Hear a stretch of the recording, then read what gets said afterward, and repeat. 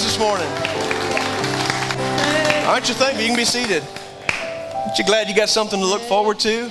Man, I like the way Paul said it. He said, the Lord himself, the righteous judge on that day, will give me that crown. Amen. We're doing all of this. We're living for the Lord. Thank you, ladies. Good song. You changed keys on me and left me over there. I didn't know where to go. But we live for the Lord, not because we're going to get a crown someday or because he's going to give us a robe or even for the mansion. We worship the Lord and we live for him because of who he is and because he's worthy of it. Amen? And unfortunately, many times, in fact, this is kind of a good segue into my message, I guess. We serve the Lord kind of for what's in it for us a lot of times. And that's kind of backwards, really. Because here's the thing, when we serve God, there's a lot in it for us. Amen. We get to reap the benefits of Almighty God and what he wants to do and will do in our lives. But really worshiping, serving God ought to be more about what's in it for him than what's in it for us. Amen. So on that note, if you grab your Bible and turn it to the book of Second Chronicles, Old Testament. There's Corinthians and there's Chronicles. This is Chronicles in the Old Testament. 2 Chronicles chapter number 6, along the lines of verse number 12. Kind of a simple message this morning. This message today almost has a little bit of a Bible study feel to it. But I hope you learned something. I hope that maybe this will put some things in perspective for you a little bit today. 2 Chronicles chapter 6, verse 12. Then Solomon stood before the altar of the Lord in the presence of all the assembly of Israel and spread out his hands. Solomon had made a bronze platform 5 cubits long, 5 cubits wide, and 3 cubits high, and set it in the court, and he stood on it. Then he knelt on his knees in the presence of all the assembly of Israel and spread out his hands toward heaven and said, O Lord, God of Israel, I'm coming in just a little hot. I'm hearing a ring. If you don't care to turn me down just a little bit. And said, O Lord, God of Israel, there is no God like you in heaven or on earth, keeping covenant and showing steadfast love to your servants who walk before you with all their heart. The title of my message this morning is Expressions of Worship. Let's pray today. Father, we come before you, Lord, as we have underwent, Lord, a worship service. We sang songs, we clapped our hands, we raised our hands. Lord, we did all of those things that we hope and pray wasn't just motions, but God, that it was a true expression of our hearts, God, that our gratitude, our thanksgiving for who you are. Not only for what you've done for us, although we definitely praise you for that, but we praise you because of who you are. Creator, Redeemer, Savior, Healer. You're our Lord, and we thank you and we love you for it. And we just want to express that wholeheartedly to you today. I pray for your anointing as I bring this message, God, that I believe you have placed in my heart, that it might find a resting place in the hearts of every individual. God, that we might learn better how to connect with you. God, to pour every fiber of our being into what we do for you. And we pray all of these things in Jesus' name. And everybody said amen. Amen. I want to talk about our expressions of worship in this particular, well, first of all, an expression, there's different meanings to it, but in this particular context, an expression basically is the process of making known somebody's thoughts or feelings. The process of making known what you're thinking and what you're feeling. So in this scripture we just got done reading, Solomon gathers all of Israel together, and God had given him a specific task to build a temple. Up until that point, the Israelites kind of had a portable church. It was just a big tent that they took up and put up and took down and put up and everywhere they went. But in Jerusalem, Solomon built a temple where it was an established place of worship. Okay, where not just where they could go and have church, but where people literally had a point of contact with God. Okay, they could come to God. God was speaking there. They bring their sacrifices. It was that point of contact where they could show worship. They bring their sacrifices, showing worship unto God, okay, in Jerusalem. And so, it was a major undergoing. You can imagine, I mean, this from start to finish, this church, was a 2.5 year long project. But you can imagine how long it took to build, and that was with power tools and air compressors and the big cranes and all that kind of stuff. You can imagine how long it took to build the temple, overlaid with gold and all of the stuff that went on with that. It was a major undergoing. And so they finally get it finished. But the whole thing was about having a place to worship God. And if you read back the whole process, the Bible says that they were bringing materials and everybody was excited about this thing.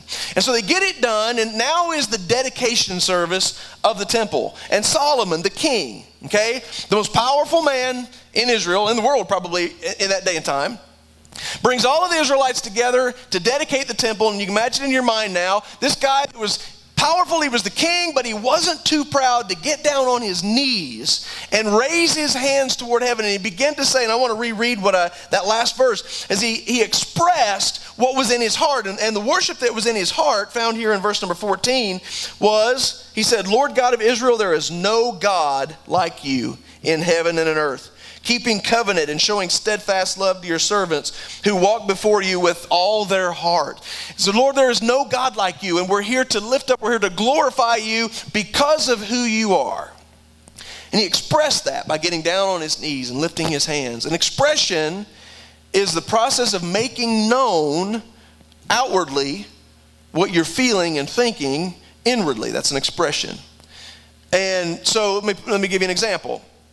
Me thinking about loving my sweetie doesn't let her know that I love her. I'm thinking to myself, man, I just love her. What a woman.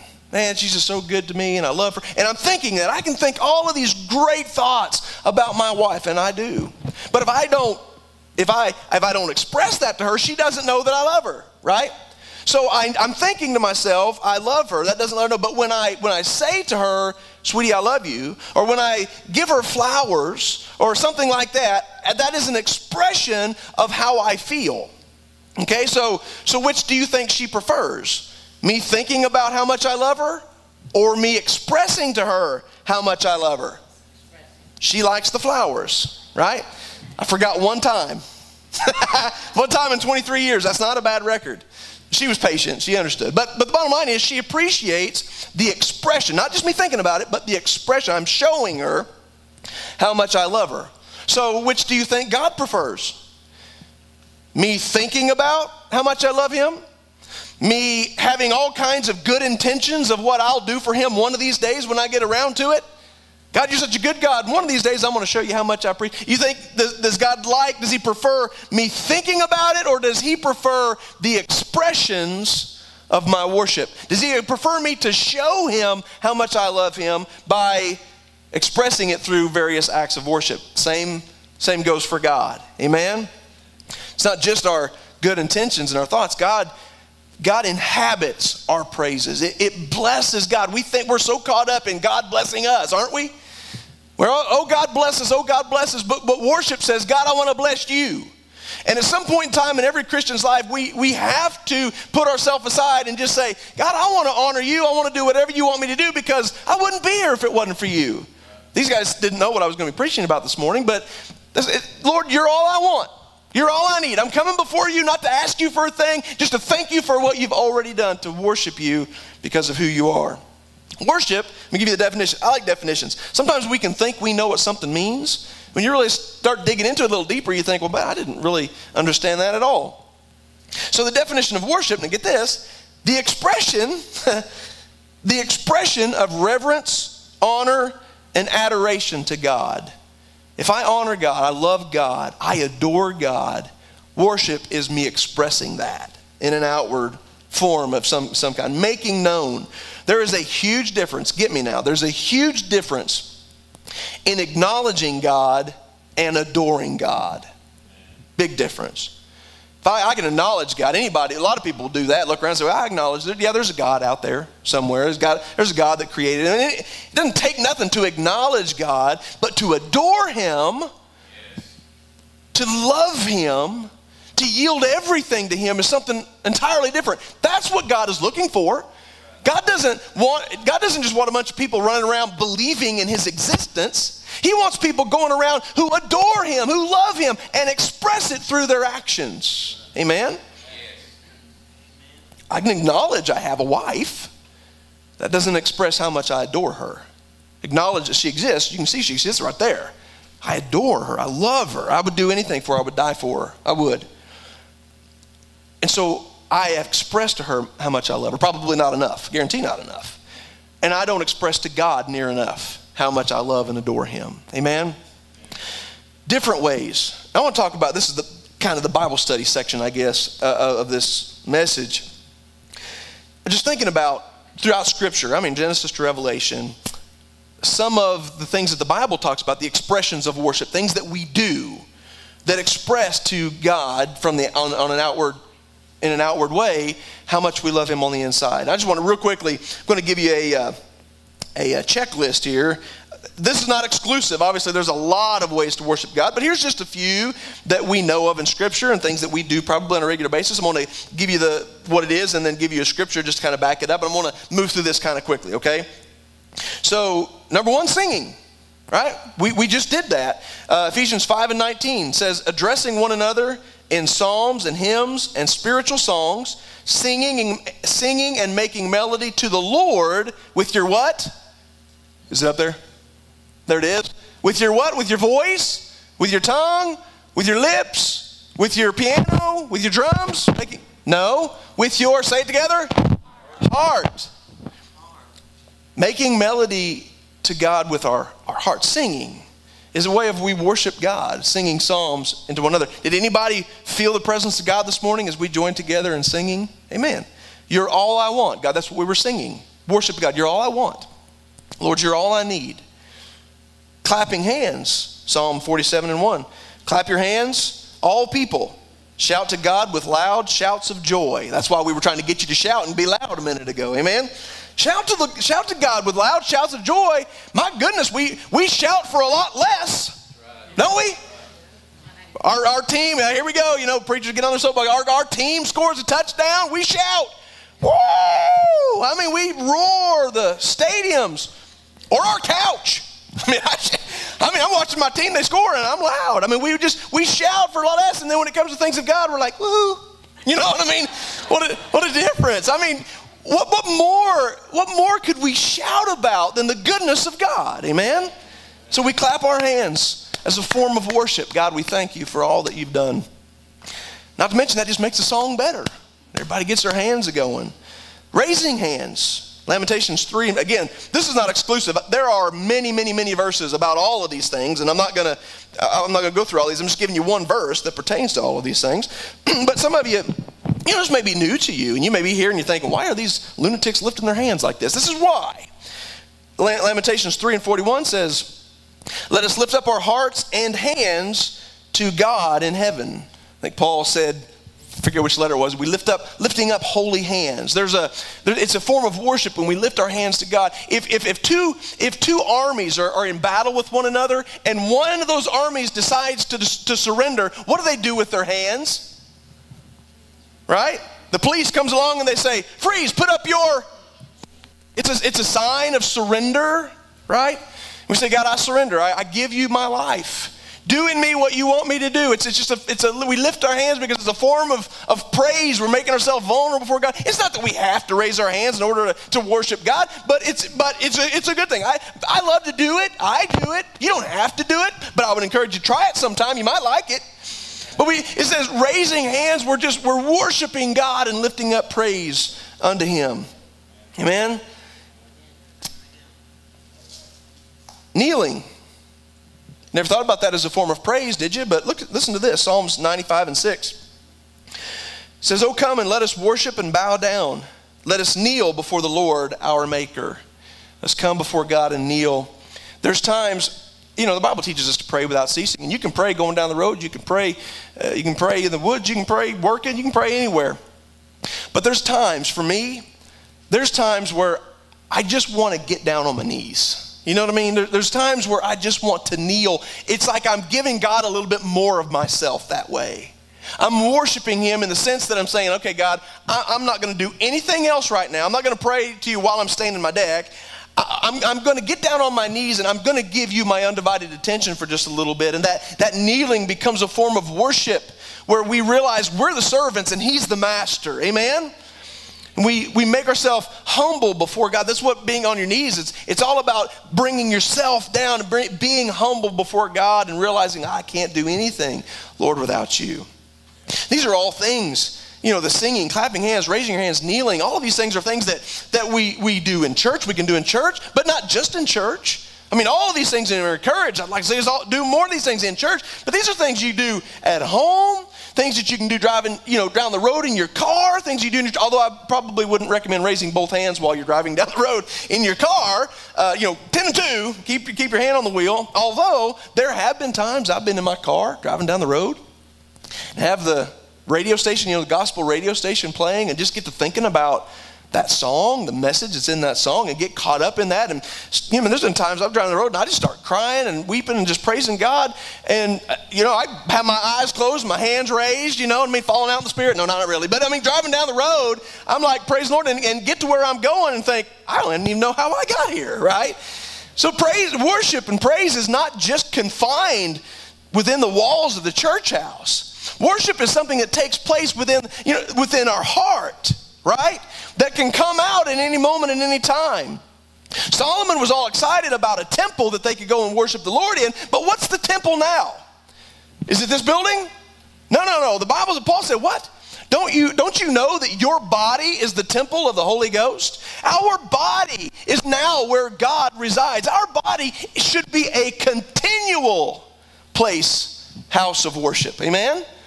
Our bodies, we should be in a continual state of worship. There's times anywhere. A tree stand. Man, some of you guys that like to hunt, there ain't nothing more holy than a tree stand. I'm telling you. Some of you guys look at your wife and say, I told you. That's why I go hunting, to be with the Lord. Right? I'm going to church and in my tree stand, But honestly, everywhere we go, I sit in a tree stand or a blind and just get to thinking about God, looking out there, watch this squirrel gathering his nuts. He's preparing for dinner, for dinner, but for winter. And you can see God all around you. There's got to be something in you that just goes, God, thank you. Thank you that you provide for you provide even for a squirrel, for the birds, and you love me even more than you love them. Thank you for providing for me. We are a temple of worship. We should carry that everywhere we go. Singing, clapping hands, raising hands, kneeling, tithing, giving. Leviticus 27-32, and every tithe of herds and flocks, every 10th animal of all that possess under the herdsman's staff shall be holy to the Lord. Tithing, when we give the offering, it's not just putting money in the offering plate to keep the lights on. It's literally a form of worship. Offerings, when you give offerings, whether you're giving to somebody or to a cause, all of these things are forms of worship where we take we recognize God has given me the ability to work and have all of these things, and therefore I return. What God said, in the Old Testament, is He established this concept. God said, I tell you what, for when you make $10, you keep 9 of it and just give $1 of that back to me. He's not asking a lot, really. But the point of what He's looking for is not the money. What He's looking for is our heart in the giving, right? And that we're so appreciative that God has given us the power and the strength to work and to make a living, that we return to God, a tenth of that, in order for God then to take that and use it to feed the poor and to do the work of the ministry and all of these types of things. So it's a form of giving. Offerings and things of that nature. We read, there's one particular story in the New Testament where Jesus, they're sitting there around the temple, and there's a big offering coffer, big, they didn't pass it around. They just had people come by and they would drop it in. And so all of these rich people were coming by and putting in offerings of a lot of money. And here comes this little widow lady, and she throws in, I can't remember what the dollar amount was, but we're talking pennies. Dollar figure was minuscule to nothing. And she throws in this little bit of money, and Jesus said this woman, her offering was actually more acceptable to God than the, say $1,000 that these rich guys were giving. And the reason why her offering was more acceptable unto God, the Bible says, is because she gave all that she had. Again, it wasn't about the dollar figure. It's not to say that if you don't empty your checking account every time the offering bowl goes by, you're not worth it. It's not about the amount. It's about her heart and their heart with the giving. You understand what I'm talking about? These people were giving, but they were giving so that everybody would see how much they were giving, right? That's not a true offering. God says, I'm not accepting that at all. But when this little lady comes by and she puts hers in, just simply because she says, God, you're good to me. God, you have been faithful to me, and therefore I give an offering back to you. An offering can be money, it can be time. Our worship, in a sense, when we praise God, is an offering. Lord, I offer unto you. You've made an offering by being here today, haven't you?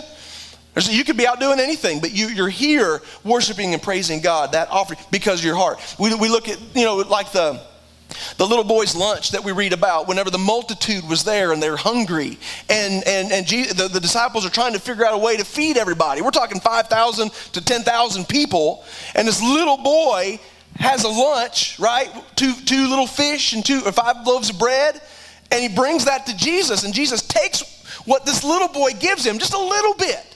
It's just a little amount. I mean, in fact, they come and they say, well, what have we got? And they say, well, this little boy gave us his lunch. 2 fish and 5 loaves. And they say, well, that's not going to help us. There's 10,000 people out here. What is this among so many? Jesus takes the little boy's lunch, blesses it, breaks it, and breaks it, and breaks it, and breaks it, and filling up baskets. And he ends up feeding an entire multitude off of one little offering that a little boy brought with his heart. Amen? God's looking. Sometimes, hey, big things are great.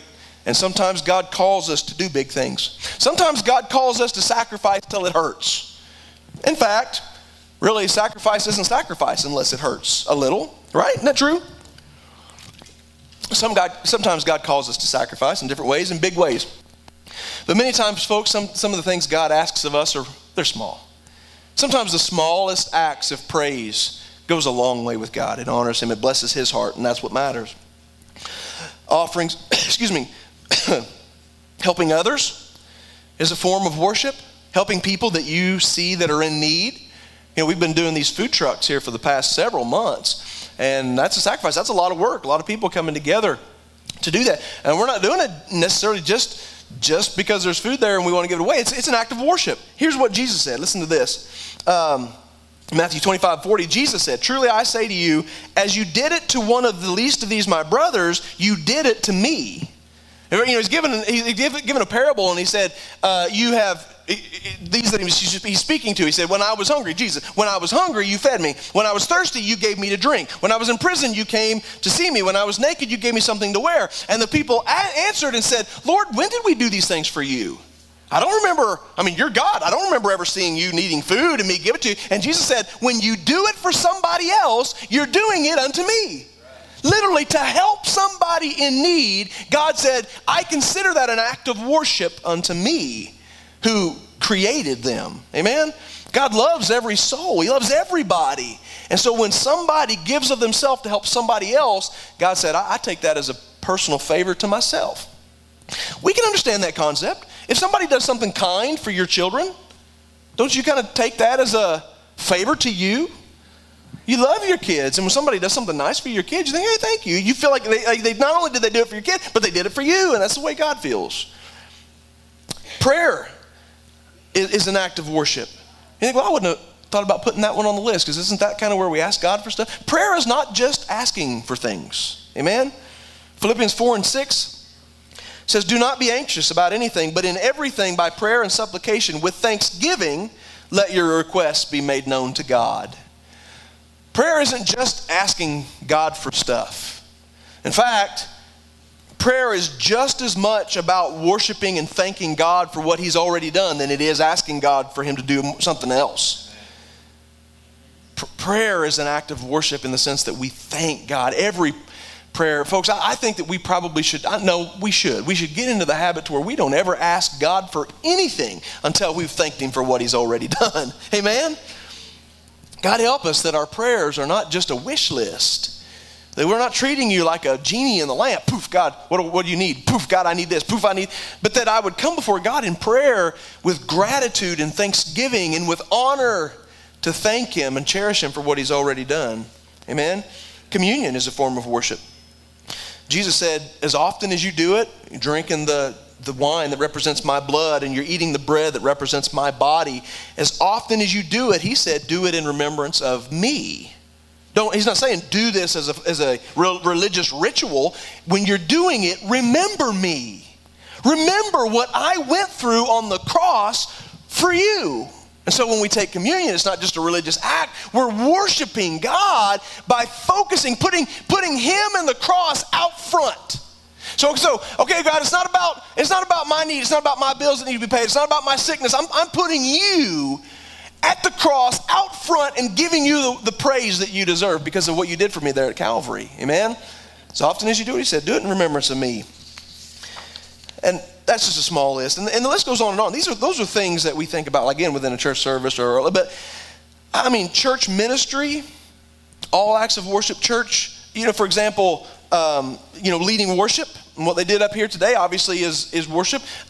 Those who teach classes, whether it be youth classes, adult classes, when you teach a class, it's a form of worship. And we use the gifts and the talents, and not only in the area of ministry, but just in the area of what I call church chores. I mean, the everyday to day tasks that help the church to function in a proper way. Amen. Mom, taking care of the finances, secretarial work. It's not just a duty, it's literally an act of worship to manage the finances and the funds that come in here. If you clean this church, it's an act of worship unto God. Yeah, you're doing it for your church to be part of the body, but literally God says, hey, when you're cleaning my house, it is an act of worship when we do it with the right heart. Amen? Mowing the lawn, you name it. Anything we do for God is an act of worship, and we should never downplay that. Now look at this. Think about this for just a second. We're talking about not just worship in our heart, but the expression. So without expression, doing something, putting our worship to work, so to speak, then worship is just lip service. So Jesus said this in Matthew 15, verses 8 and 9.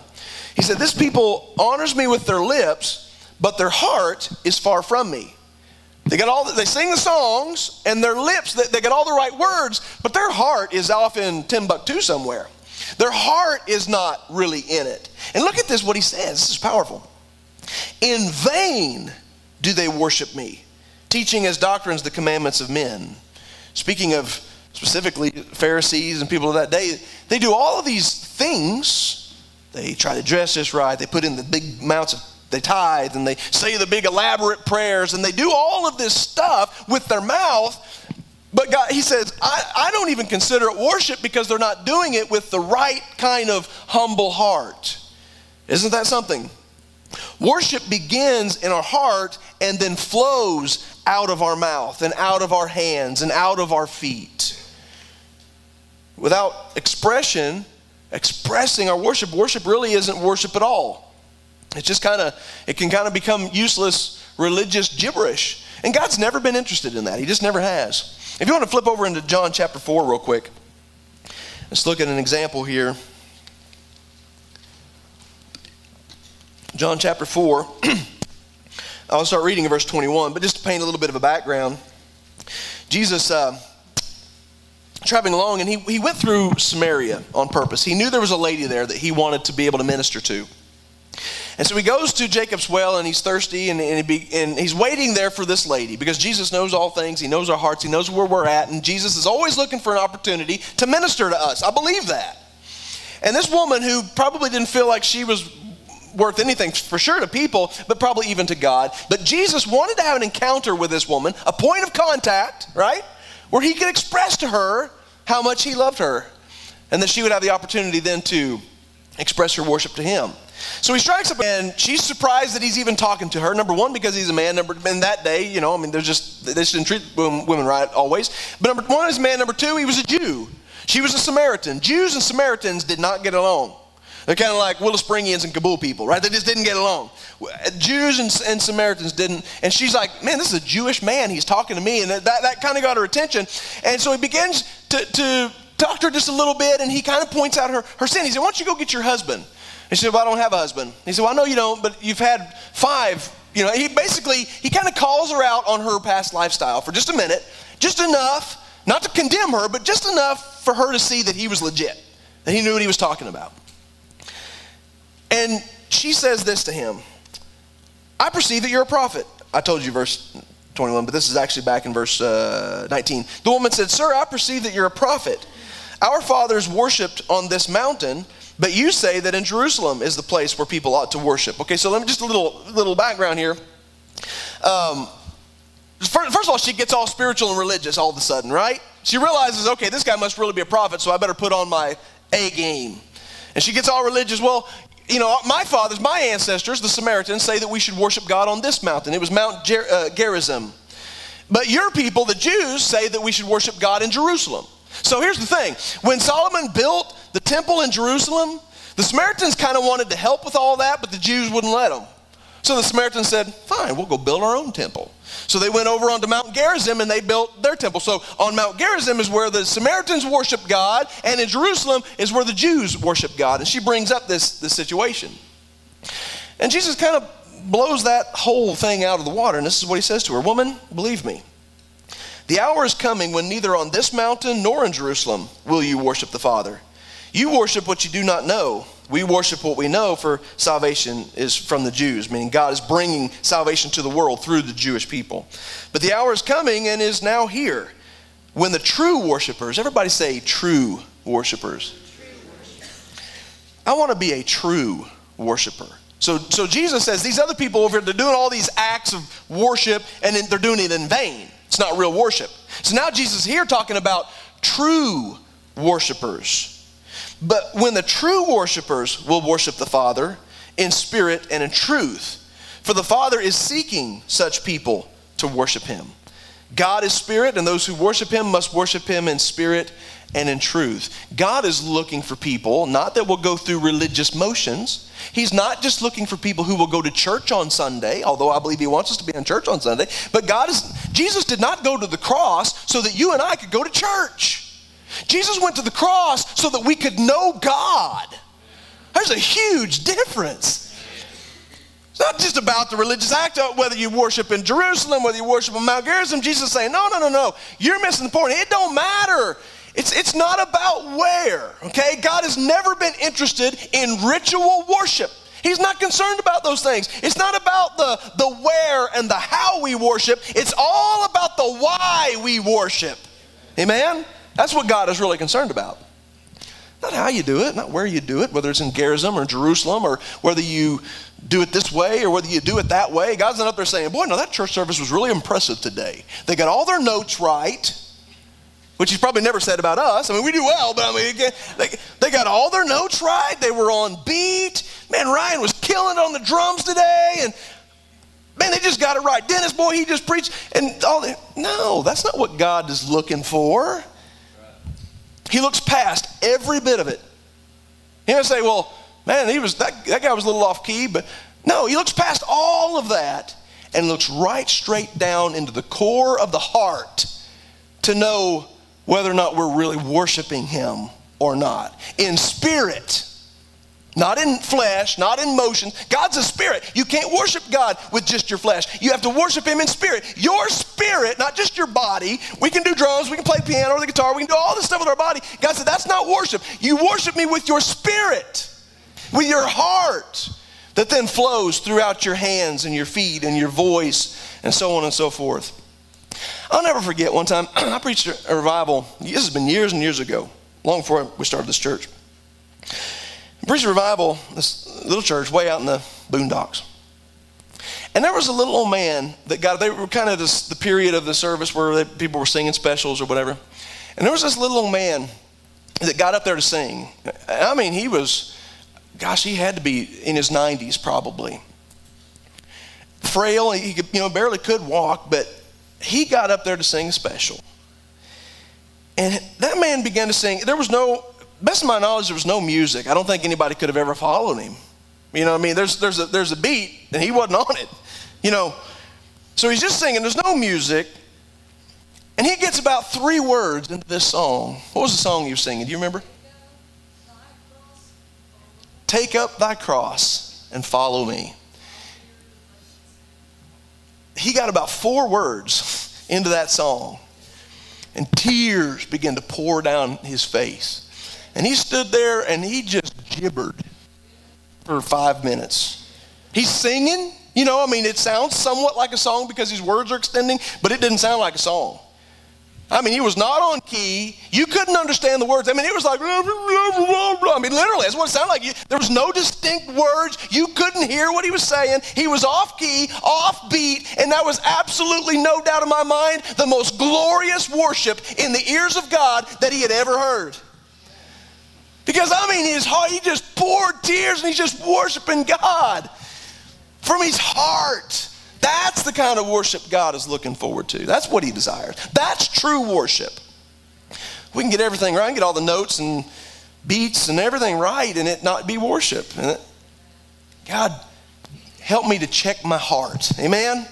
Help me to check my heart. Help me to check my motive that I might be a true worshiper. Focused on the why, not so much the where and the how and so on and so forth. Here's just a little check, okay? These are 4 questions that came to my mind as I was preparing this that I asked myself, and I'm just going to ask you to ask yourself to determine, am I a true worshiper? Do I have a little work to do? We all have work to do. Let's face it. We know we do. But here's a couple questions just to ponder, okay? Number 1, the most important question really, is God worthy to be praised? Is God worthy to be worshiped? Should I really be so arrogant as to think that it's my decision whether I should worship God or not? Wow, that's kind of arrogant. I have to determine, is God worthy to be worshiped? And how you answer that question, there's only 2 ways to answer that question. I mean, either no, he's not worthy to be worshiped, then you got a whole other set of problems, right? But I think everybody would surely acknowledge, yes, God is worthy to be worshiped. We'd come to another question, which I don't have on my list, but then why wouldn't I? If God's worthy to be worshiped and I can acknowledge, yes, he's worthy to be worshiped, why would I not? In an expression, not just in my mind and good intentions, but why wouldn't I want to express my worship to him if he's worthy of it? Second question, is my worship true or pew? Okay. Give me a break. That was the only word I could think of that rhymed with true, that got my point across. Does my worship stink or does it smell? You know, it's funny, whenever in the Old Testament, when you look at all of these, the sacrifices that the burnt offerings that they would make, bring these lambs and so on and so forth, and they would offer them on an altar, a burnt offering. And the Bible says that was a sweet smelling savor unto God.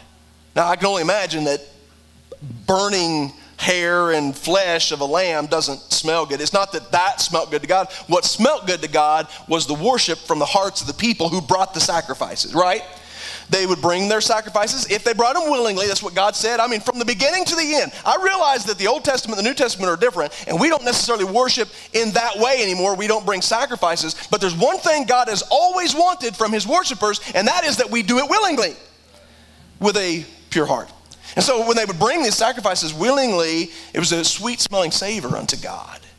I believe that when we worship God with our heart, when we help somebody with, a heart of compassion, whatever way that we express our worship to God, when we do it wholeheartedly, willingly, it's a sweet smelling savor unto God, as opposed to the pew, right? The stench that if literally God gives indications throughout his scripture that honestly, God would rather people not worship him at all than just to worship him willy-nilly, And so when people come and they offer me some sort of a sacrifice or a worship and it's not with their heart and they're wanting to be seen by people, whatever, God says, that's kind of stinky, really. So you can only you can answer the question, you and God together. Does your worship stink? Or is it true? Is it sincere? Third question, is my worship bitter or sweet? Just simply meaning, is it forced? Do I feel it to be an obligation? Do I do it through gritted teeth? Or is it willing? Amen? Is it from a pure heart? Fourth question that came to my mind was, is my heart really in it or am I robotic? And we can get robotic about anything. I don't think it would do Sweetie much good if I said to her, I love you, sweetie. You are the best person in the world.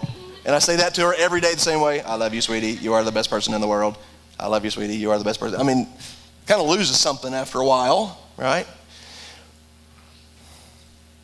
Wants a little bit more emotion in there, and we can be pretty robotic when it comes to serving God. Been there, done that, not pointing fingers. We can get on autopilot sometimes in our service to God. And the things that we do, we use our talents and our gifts. We talk about whether it's running sound and media or teaching class or whatever. And it can become so much like a job or a duty that we kind of can get sick of it, and it becomes a dread, and we become on autopilot and just kind of go through the motions. And I'm just praying that God stir my heart and that God stir your heart, that everything we do for him, we do in spirit and in truth. Amen? From a willing heart. David said this. He said, Lord, my tongue will sing aloud of your righteousness. O Lord, open my lips, and my mouth will declare your praise. For you will not delight in sacrifice, or I would give it. You will not be pleased with a burnt offering. The sacrifices of God are a broken spirit, a broken and contrite heart. And ultimately what David is saying is, Lord, you've never been interested in just vain, useless, religious rituals. You're looking for my heart. For it to be broken, for it to be vulnerable before you, that you might shape it the way you want it to be. That was the whole issue between Cain and Abel, by the way. You go back to the very beginning, and the Bible says that Cain brought an offering to God, and Abel brought an offering to God. Cain was a gardener. He planted and grew things from the ground. Abel was a keeper of the sheep. They both brought their offering before God, and the Bible says that God respected Abel's sacrifice, but he did not accept Cain's offering. Why? What was the difference? Abel brought the best that he had. I mean, he brought it with a good heart, a true heart. Cain brought just his leftovers. That's a good fifth question. Am I giving God my leftovers, or am I giving him my best? I wish I hadn't said that. That brought me under conviction. See, we preachers get under conviction too. Some things we don't plan on saying, and God says, I'll show you. I'll have you say this while you're preaching, and then it'll bring you under conviction too. Am I giving God my best, or am I giving God my leftovers? That's all what it boiled down to. And see, the thing about it, Cain got all mad at God because he didn't accept his sacrifice. And God said, look, Cain, what are you all aggravated and upset for? If you do well, will you not be accepted? He said, look, you're mad at me, but you're the one that gave me your leftovers. If you do well, if you give me your heart and you worship me in spirit and in truth, I'll accept you just the same as I accept Abel. It wasn't that I love him any more than I love you. It's just that he brought me his best. You brought me your leftovers. That's the difference. But if you don't, he said, if you don't do well, sin crouches at the door. So long God will be acceptable with our leftovers. I mean, he's just basically saying, man, put your heart in it, man. Look at your neighbor and say, put your heart in it, man. You did not put your heart in that at all. Let me leave you with this verse. I love this scripture. It's in Romans chapter 5, verse 8. I love this. But God showed his love for us in that while we were still sinners, Christ died for us. God expressed. He didn't just say, I really love that world. We'd have never known it. We'd have been down here trapped in our sin, bound for hell. We'd have never known God loved us. He's up there going, boy, I feel sorry for these people. I really love them. We would have never known. So God expressed his love to us by sending his only son to die on the cross in our place. A punishment, a death we deserved because of our sin, and he's going to have his son come and take our punishment and die instead of us. God showed his love to us that while we were sinners, not after we got good and religious, while we were still sinners, living in our sin, rejecting God, during that period, that's when God did what he did for us. So God expressed his love to us through the cross, and we then express our love for him through our worship. Amen? Expressed, shown, visible. He showed himself, his love, and we return that. Don't be ashamed. Boy, Paul said, I am not ashamed of the gospel of Jesus Christ. God's done so much for me, and I owe him so much, and I'm not going to be timid about the way I worship him. Amen? Whatever that worship looks like. Hallelujah. Bow with me this morning. Heavenly Father, we come before you yet again today, and we declare this morning together as one that you are truly worthy of our worship. The songs, the giving, the kneeling, the praying, the helping other people, everything we do. God, we know those are things that we should do, and we thank you for making that known to us. But I pray, God, that you would take us, each and every one, to a whole other level when it comes to our worship. Not through gritted teeth, not through grudges, not through frustration, grudgingly, but with willing hearts, God. Help us to raise up as your people, bringing our gifts, bringing our talents, our worship to you pure, true, the best. Forgive us for offering to you our leftovers so many times. Thank you for your patience and your love. And I pray this morning as we come before you at the conclusion of this service, as you search hearts. We've talked about worship in this house being a point of contact, a place where people can meet you. I pray, God, as you search hearts today, if there be any that's unsaved, God, would you just save them today? I believe that you're dealing with their hearts, and I pray that this would be the day that they surrender to you, that they answer your call and are born again. Those of us, Lord, who are already born again, Lord, I pray that you'd let our light shine brighter. Strengthen us in our faith, that our faith not waver. Help us, God. We're so selfish. I pray that you would help us to humble ourselves and make life more about you than we make it about ourselves. Do what you want to do in our hearts individually today in Jesus' name.